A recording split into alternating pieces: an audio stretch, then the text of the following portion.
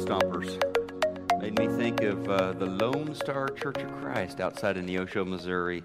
Little bitty church, old church building where my grandpa used to preach occasionally, and just good old wooden floors, and get some of the Lone Star Church of Christ. Yeah. So, Texas, you don't have a monopoly over Lone Star, right? Or maybe it's franchised. There are Texas roots. I don't know. It's the Lone Star Church of Christ. There's also the Huddle Springs Church of Christ on the other side of town, which is another tiny little churches you've never heard of, but good people. I'm actually not sure that Lone Star is there anymore. I'm sure the building is there, but it may be something else now. But it's good to be here. One of the cool things that I think being part of the body of Christ is you get to hear stories about how God is at work and just neat stuff happen. I've heard, by the way, I've been hearing all sorts of stories about people going out to help with the tornado relief, and tornado is a terrible thing. That we can be the hands and feet of Jesus is a beautiful thing, and I think there's a pause in the work right now as we wait to hear what more we can do. But so many of you have been out there doing so much to help out, especially in the Garland area.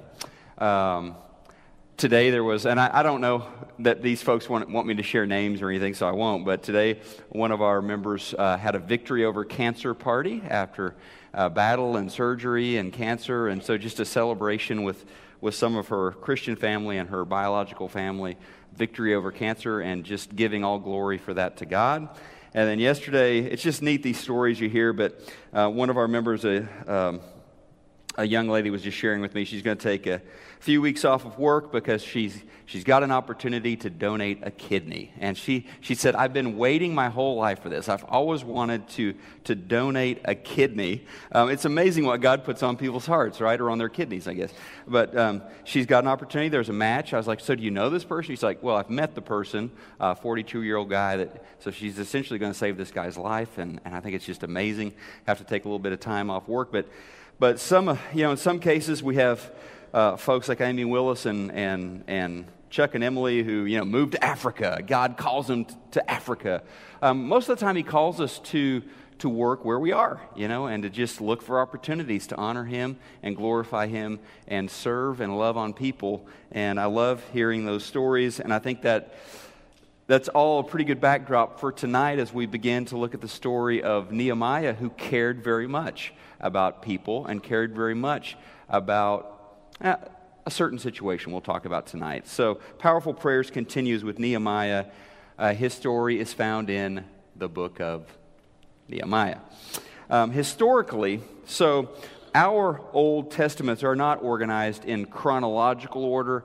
Historically, the book of Nehemiah is the last book. Okay, you've got probably Daniel is in there too, but Nehemiah would be the closest in terms of a timeline, Nehemiah, the happenings in that book, to the book of Matthew, the beginning of the New Testament. Now, there is a period of about 4 centuries of silence there separating the Old and New Testament era. And unless you're a Catholic who has the apocryphal books there in the middle, for us we have 4 centuries there of silence between Nehemiah and what God did there and the birth of Jesus in the book of Matthew and the opening of the New Testament. So the story of Nehemiah is going to end somewhere from 400 to 410 BC. The book of Matthew picks up probably 4 or 5 AD. 4 or 5, around then. So his story, Nehemiah's story, is regarded as an account of the life of one of the greatest leaders in the Bible, in both Old Testament and New Testament. What else really could you say about a person who was called and who was burdened and who was passionate and who was willing to take risks and was so focused as a leader that he was able to inspire and organize a band of people to rebuild the walls of Jerusalem in 52 days. Impressive, very impressive. Now, it would have been easy enough for Nehemiah, before all of that happened, it would have been easy enough, really, for him to have been a rather forgettable figure, at least historically speaking. He had a great job. He had a comfortable life. things were really set up nicely for him and for his family. He was the cupbearer for the king of Persia. If he had never left that role to follow this calling to ministry, this burden on his heart, he could have taken care of himself, had a great life, taken care of his family, no problem, but that wasn't the road that he chose. In fact, as the story opens up, he's not really anyone all that noteworthy. Interesting job there as the cupbearer to the king, but he is identified in the first verse of the book as Nehemiah, the son of Hakaliah. So his identification is just, here's how he's different from all of the other Nehemiahs. He's Hakaliah's boy, okay? So just enough to distinguish him. And then as the story progresses, we learn he's cupbearer, and in the most minimal sense, the cupbearer would have been responsible for the safety of the king, the safety of the royal court, to ensure that all of the food and drink that they consumed was safe. No one was going to be able to poison the king. This would have been also accompanied with some significant managerial duties. A lot of food preparation was under his purview. Later in his life story, we learn in Nehemiah 10, verse 1, he became governor. Okay, so he's managing affairs there in Judah, where he ends up. So it's important to start with Nehemiah, not just with the amazing things he accomplished, but with just this description, Nehemiah, son of Hakaliah, another Jewish person born in exile, far away from home, far away from Israel and Judah. The whole nation was living in this state of exile. Very few remained behind. His story, though, is unique from all of the other great, the Hall of Fame, the Canton, Ohio of Bible leaders, let's say, the Hall of Fame of biblical leaders. His story is rather unique. Because with so many of the great men and women who were leaders in the Bible, who did amazing things in the history of God's people, you have this supernatural calling, this miraculous God moment where the Lord appears or the Lord calls them in a rather spectacular sort of way. With Abraham, God spoke to Abraham. Hey, Abraham. He talked to him and revealed these extraordinary promises about the future and how he would turn this man Abram into Abraham, the father of many. With Joseph, of course, you've got these extraordinary dreams that God gives Joseph as a young man. With Moses, a burning bush. With David, as a boy, he is anointed by Samuel, the prophet. You will be king of Israel. Esther is elevated to the status of royalty, becomes part of the royal family. Mary receives a visit from an angel, from Gabriel. Paul gets a vision from the Lord on the road to Damascus. These are some of the people we think of as great figures and great leaders in the pages of Scripture. Nehemiah, just a regular guy. No special previews, no amazing promises, no supernatural expectations laid out by the Lord for him. And I don't know about you, but that kind of draws me to him. Kind of attracts me to him and his story.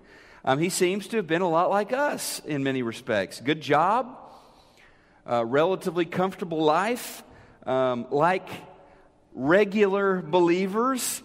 He struggled to work out what it meant to be a God follower in his context, in his job, in his city, in the place where he worked and lived. To how do I respond to the Lord's agenda here? He thought through where he was. He thought through what he might be able to accomplish for the Lord. He prayed through the calling that he sensed in his heart, and he ended up stepping out in faith in a pretty dramatic way that we'll talk about tonight, and risking all of that comfort, all of that stability of his past life and his good job and everything, risking all of that to do something great in partnership with Yahweh. So Nehemiah, he is one of the most accessible, I guess you could say, stories for us because he was just a regular person. If the Lord can work through Nehemiah, the Lord can work through us as well. The reality is that even the women and the men in the Bible who received these exceptional, dramatic, miraculous calls from God, or these amazing glimpses from God of their future, they too were regular people, right? I mean, they had their flaws, they had their weaknesses as well. The Peters and the Pauls and the Marys, they were regular people. And they show us that availability for people of faith, availability is more important than ability. Okay? Are you open to allowing God to use you or not? That's more important than your talents, your gifts, your money, your resources. God enables the called. He does not call the able. He enables the called. He does not call the able. So as the book opens, a book which is a personal, firsthand, almost his diary, okay? Personal firsthand account from Nehemiah. As the book opens, he is the cupbearer for the king of Persia. While this could be translated as the butler, or this could be translated as the chief servant, it was a role of great responsibility in the ancient world. On a daily basis, among his duties would have been the tasting of the food and drink before the king, before it would be served to the king and the royal family. And that meant each day, think about that, each day he was literally risking his life for the sake of his master. The role in the Persian court was one that put him also close to the king, put him in close proximity to the power brokers of this nation, of Persia, a position of unique influence, unique opportunity. And one of the principles that I think resonates most from his story for regular folks like us is that principle of bloom where you are planted. Don't just daydream, well, if God will move me over here, if God will give me a promotion, then I'll really begin to serve the Lord. Or if I can get that job out in LA or that job overseas, then, no, bloom where you're planted. Be faithful where you find yourself. That's how his story starts. He's working hard. He's diligent. He's responsible right where he finds himself in this job in the royal court there in Persia. Instead of just kind of wasting away, daydreaming of greatness, he understood that God had put him where he was, and that being faithful to God started in his current situation. So if you want for the Lord to use you, then like Nehemiah, the first thing to do is that. It's bloom where you're planted. Be faithful and fruitful where God has placed you. Then leave the rest to God. God will honor that. So Nehemiah, we can, I think, surmise or assume responsibly that he was a hard worker. I think we can assume that he was a person known for being responsible, for getting the job done. The king of Persia wouldn't have ever promoted him up through the ranks if he hadn't been that sort of person. And so then, in addition to just kind of, okay, I'm here, this is my role. In addition to that, he's attentive. Okay? He believes in God, and he believes that God is at work in the world. And so he is watching, and he's looking for how God will call him to partner with him in new or different ways.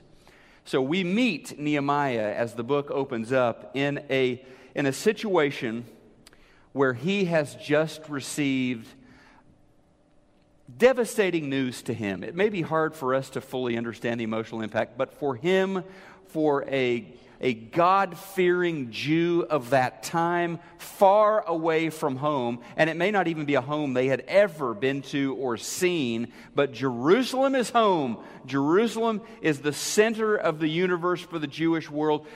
The news he got was devastating when he's told in verses 2 to 3 by one of his brothers who had been down to Judah around Jerusalem. He was told that the city of Jerusalem was in bad shape, okay?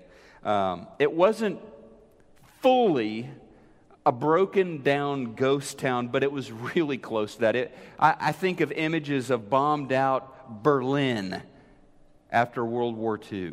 A shell of what it was, a city in shambles. The walls of the city are knocked down. It means it's totally unprotected, not just from invaders, but from all sorts of wild animals and stuff that are just traipsing around through the city. Very few people remain, are residing in the city of Jerusalem at this point.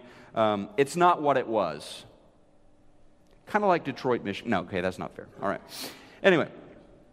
That was very unfair, so sorry if you're from Michigan. Detroit's a great place. But this is where we really have to try to put ourselves, I think, to get where this story kind of comes from as far as his burden, his concern. We have to try to put ourselves in his shoes a little bit. Jerusalem was, as I said, the center of the Jewish universe. It always has been, it always will be. It's more than just a city, more than just a capital city, more than just an important city in their history. It is interwoven into the fabric of what it means culturally, religiously, socially to be a Jew. So when Nehemiah hears that Jerusalem is devastated and in ruin, he is devastated. He's wrecked emotionally. Verse 4 of chapter 1, he records these words for us. When I heard these things, I sat down and wept.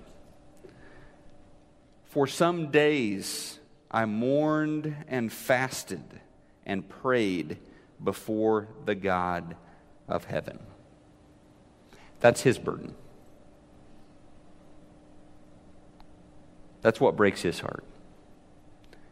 And I believe that ministry very often flows out of what breaks your heart. We have different hearts. There are different things that trouble us. Different concerns that we have. That's good. God made us each to be different. He was burdened by that news and what had happened to Jerusalem. What burdens you? What causes you to have a sleepless night? Ministry very often flows out of that. Something that's happened to you or happened to your family or something you just care about. You just can't drive past a family sleeping under a bridge and not feel something, maybe. I don't know. Nehemiah was wrecked after hearing the news about the state of affairs back in Judah. And this burden, this hurt, it stirred him to begin dreaming of a ministry, if you will, or a project or a mission. So Nehemiah is, again, he's in the service of the king of Persia. He can't just, hey, I got a bunch of vacation days saved up. I'm out of here. He can't. That's not an option for him. He can't say, I'm announcing my retirement. You didn't do that. I'd like the gold watch, get my pension, retire back in Judah. He can't just do that, but he feels like he needs to do something. He senses this burden on his heart, and it begins to take shape. I need to make sure the walls of the city get built. I need to make sure that Jerusalem can begin the journey toward being restored to its former glory. But one way or another, all of those ideas and roads, he realizes, are going to run through his boss, his earthly boss.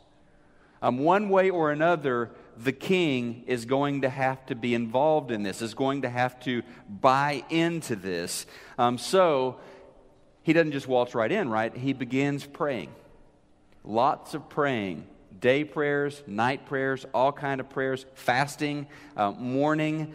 He knows that he needs a move of God in order to make his vision a reality. So let's pick it up in chapter 1, verses 5 to 11 with an example of the prayer. He prayed a lot of prayers, but he writes this one down. So we can, I think, assume a lot of his prayers probably had elements of this one. He says, O Lord, God of heaven, the great and awesome God, who keeps his covenant of unfailing love with those who love him and obey his commands, listen to my prayer. Look down and see me praying night and day for your people Israel. I confess that we have sinned against you. Yes, even my own family and I have sinned. We have sinned terribly by not obeying the commands, decrees, and regulations that you gave us through your servant Moses. Please remember what you told your servant Moses. If you are unfaithful to me, I will scatter you among the nations. He's saying we're living that right now. We've been scattered. We're exiled. We're far away from home. If you are unfaithful to me, God said, I will scatter you among the nations. But if you return to me and obey my commands and live by them, then even if you are exiled to the ends of the earth, I will bring you back to the place I have chosen for my name to be honored. So he's reminding God, isn't he, of those words. Verse 10, the people you rescued by your great power and strong hand are your servants. O Lord, please hear my prayer. Listen to the prayers of those of us who delight in honoring you. Please grant me success today by making the king favorable to me. If you have a King James, I think that says, grant me favor today. Put it into his heart to be kind to me. So let's just kind of walk through the elements of that prayer. By the way, I don't think there is a formula that you have to follow. I'm not even sure that it is a good idea to have a formula that, okay, I need to do A, B, C, D, and then God answers the prayer. I don't think it works that way. But I think we can learn something from the different elements that we see in this prayer, and that maybe some of the things we need to be putting into our own prayer life. The first thing, of course, in verse 5 is this adoration, this profession of praise. God is God. If he's not, then prayer is just speaking into the wind. It doesn't accomplish anything, but Nehemiah understands there is a king who is greater than the king of Persia. That the king of Persia answers to the king in heaven. And so he says in verse 5, O Lord, God of heaven, the great and awesome God. And then there is this kind of interesting, isn't it? Very quickly he gets into this confession of guilt, this pouring out of his own anguish over the sins of the people and himself. He expresses how he and his family haven't lived up to the Lord's expectations or instructions. I don't know exactly what that was, but he knew what it was. The Lord knew what it was. Why does that matter? Well, it matters for Nehemiah and for us because when we pray, we need to not only know who God is, that profession of praise. You're God, you're awesome, you're great, but we need to know who we are. I don't show up before the throne of God with a bunch of bargaining chips, okay? I don't show up for a negotiation, right? I'm going to kind of do this deal with God. I show up with nothing. I'm a sinner. You're sinners. My family, we're sinners. We show up empty-handed before God. So we're not bargaining. We exist because of God's mercy. And if anything good happens to us today or from now on, it's because of his mercy. It's because of his favor. It's because of his grace. And so a confession of sin and guilt, I think it naturally follows. I think it very naturally follows after you adore God and recognize who he is. Because you're kind of just recognizing who you are. That you're not worthy of anything. You're not worthy of an answer from the Lord. You're not pleading based on your own merit, based on your own righteousness. And if there is an answer from the Lord, it's because of His heart and His goodness, His power, not yours, not mine. And then I like that he does recall the instructions. God has revealed His will. And Nehemiah doesn't, it's not like this is coming out of the blue. I mean, he knows what God's will is. God's people understood that, they just hadn't been following it. And so in verses 8 and 9, there's this recollection of what God had revealed to Moses, and Moses had revealed to the people. Ordinances and decrees that we would call maybe the law of Moses in the Old Testament. So when we come before God as believers, we recognize we have the Word of God. We have the Scriptures. We have the Bible. We're not flying blind. We're coming into this. We know with great specificity what God wants for us, what His will actually is. And then this is interesting. Don't miss this in the prayer. This is easy to miss. In verse 11, though, he also recognizes the king's authority. Not God the king, but the king of Persia. He recognizes that this human being has authority, that God is going to need to move in the heart of this person in order for His passion, His vision for ministry to come to fruition. And I think that's interesting. That He needs for God's favor to extend to favor granted to Him by the king, by his boss. Verse 11, he says, "Put it in his heart to be kind to me." Finally, the next one is this petition at the end of the prayer for God to move. Verse 11. So we have this one prayer recorded for us, but we know that there were many, many prayers coming regularly before the Lord from Nehemiah's heart, because we know he's praying and he's watching. Okay, God, show me something here. When is the moment going to be right? So chapter 2, verses 1 and 2. Early the following spring. So, look, guys, I mean, time is passing here. I mean, I don't know that you could say he's not in a hurry, but he certainly doesn't want to rush God's timetable. So time is passing. He's praying. He's hurting over this ministry burden on his heart. Early the following spring, in the month of Nisan, during the 20th year of King Artaxerxes' reign, I was serving the king his wine. I had never appeared sad in his presence. So the king asked, now that doesn't mean he'd never been sad, okay? Part of the job when you're serving the king is you don't appear sad. You don't have the right to bring down the king. He's got all the burdens and responsibilities of the kingdom. You don't get to come in with your personal burdens, okay? So part of the job is you put on a happy face, okay?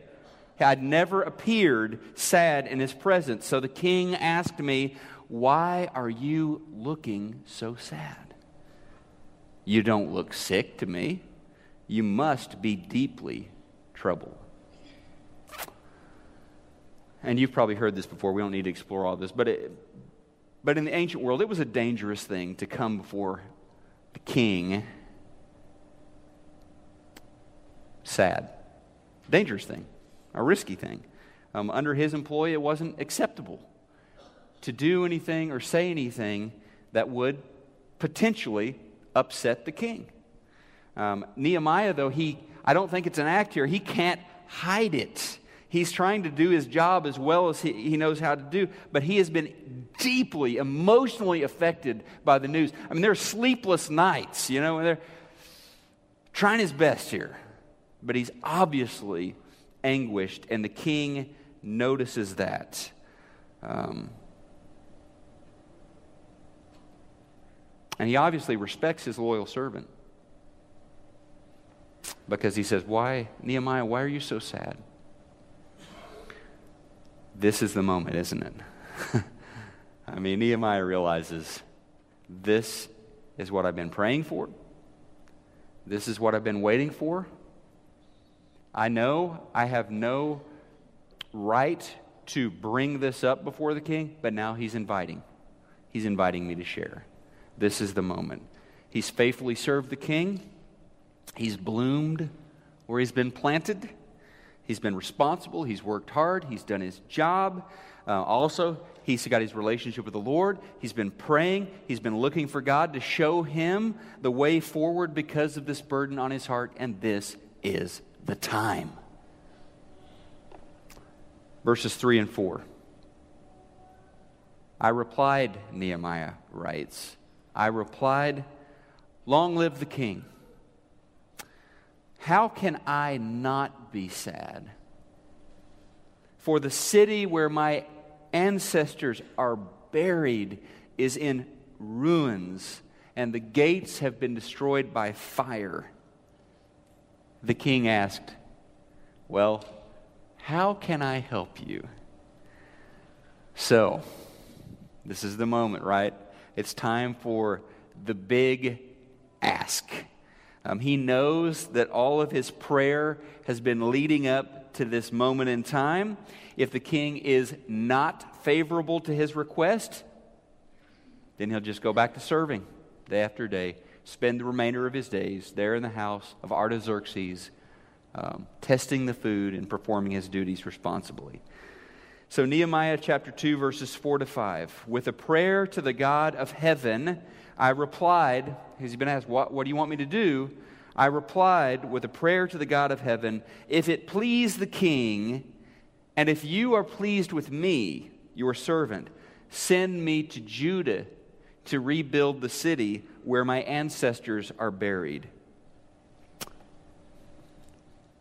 That's kind of one of those cool verses in the Bible right there, that first verse we just read. I mean, one of those that you really want to go, wait, did I read that right?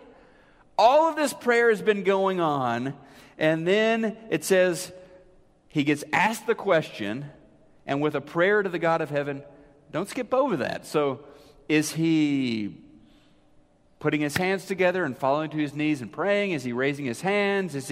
No. Are his lips moving? Is he saying anything? I don't think so. But he's praying, right? It's one of those, I just kind of imagine, we don't know exactly how, I just kind of imagine he knows the gravity of the moment. It's just that deep breath, and in that sigh, it's like, here we go, Lord. Here we go. So he said, if it please the king, and if you're pleased with me, send me to rebuild the city. The ask, help me rebuild the city. Verses 7 and 8. I also said to the king, so he's not done with that, which is, hey, let me leave, let me go. But he says, if it please the king, let me have letters addressed to the governors, because the king ruled all of these different old nation states. The king of Persia was now in charge. Send me letters to all of these leaders and the governors, the provinces west of the Euphrates River, instructing them to let me travel safely through their territories on the way to Judah. He's not done yet. And also, please give me a letter addressed to Asaph, manager of the king's forest, instructing him to give me timber. I will need it to make beams for the gates of the temple fortress, for the city walls, and a house for myself. And the king granted these requests because the gracious hand of God was on me. Now that's just audacious, isn't it? I mean, he can sense this is the moment, this is what I've been praying for. God has opened this door of opportunity. The king is favorable, the king is interested. Why are you so sad? So he goes big. Not only does he ask to be released, let me go, let me travel, send letters to protect me, but he says, oh, by the way, can you provide the building supplies as well? But I feel like an infomercial here because that's not all. Verse 9. When I came to the governors of the province east of the Euphrates River, I delivered the king's letters to them. The king, I should add, had sent along army officers and horsemen to protect me. A company of soldiers to protect him, sent by the king of Persia.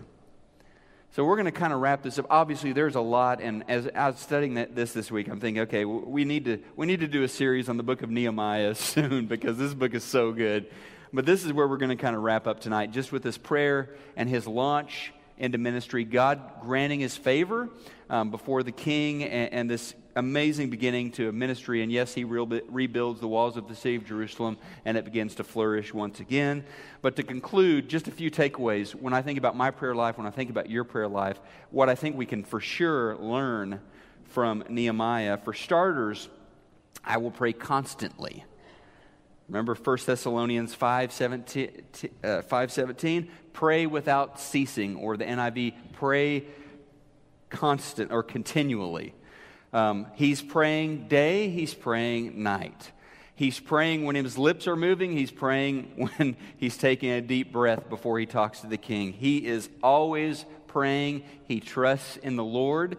The second thing I think we learn from his story is when we pray, we're praying to a big God, aren't we? So we can pray for big things. Don't be afraid to ask God for something big.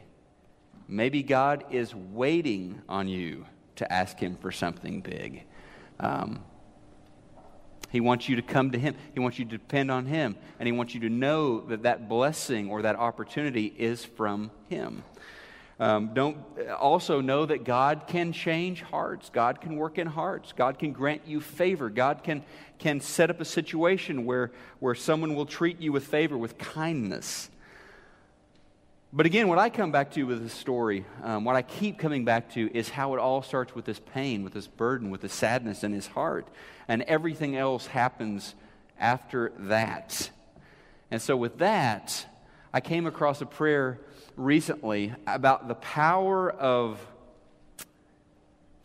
being burdened, I think would be the way to put it. And it's a prayer by Sir Francis Drake, famous explorer, naval pioneer of the Elizabethan era. That's a hard word to say. Listen to this prayer. Disturb us, Lord, when we are too well pleased with ourselves, when our dreams have come true because we have dreamed too little. Disturb us, Lord, when with the abundance of things we possess, we have lost our thirst for the waters of life. Having fallen in love with life, we have ceased to dream of eternity.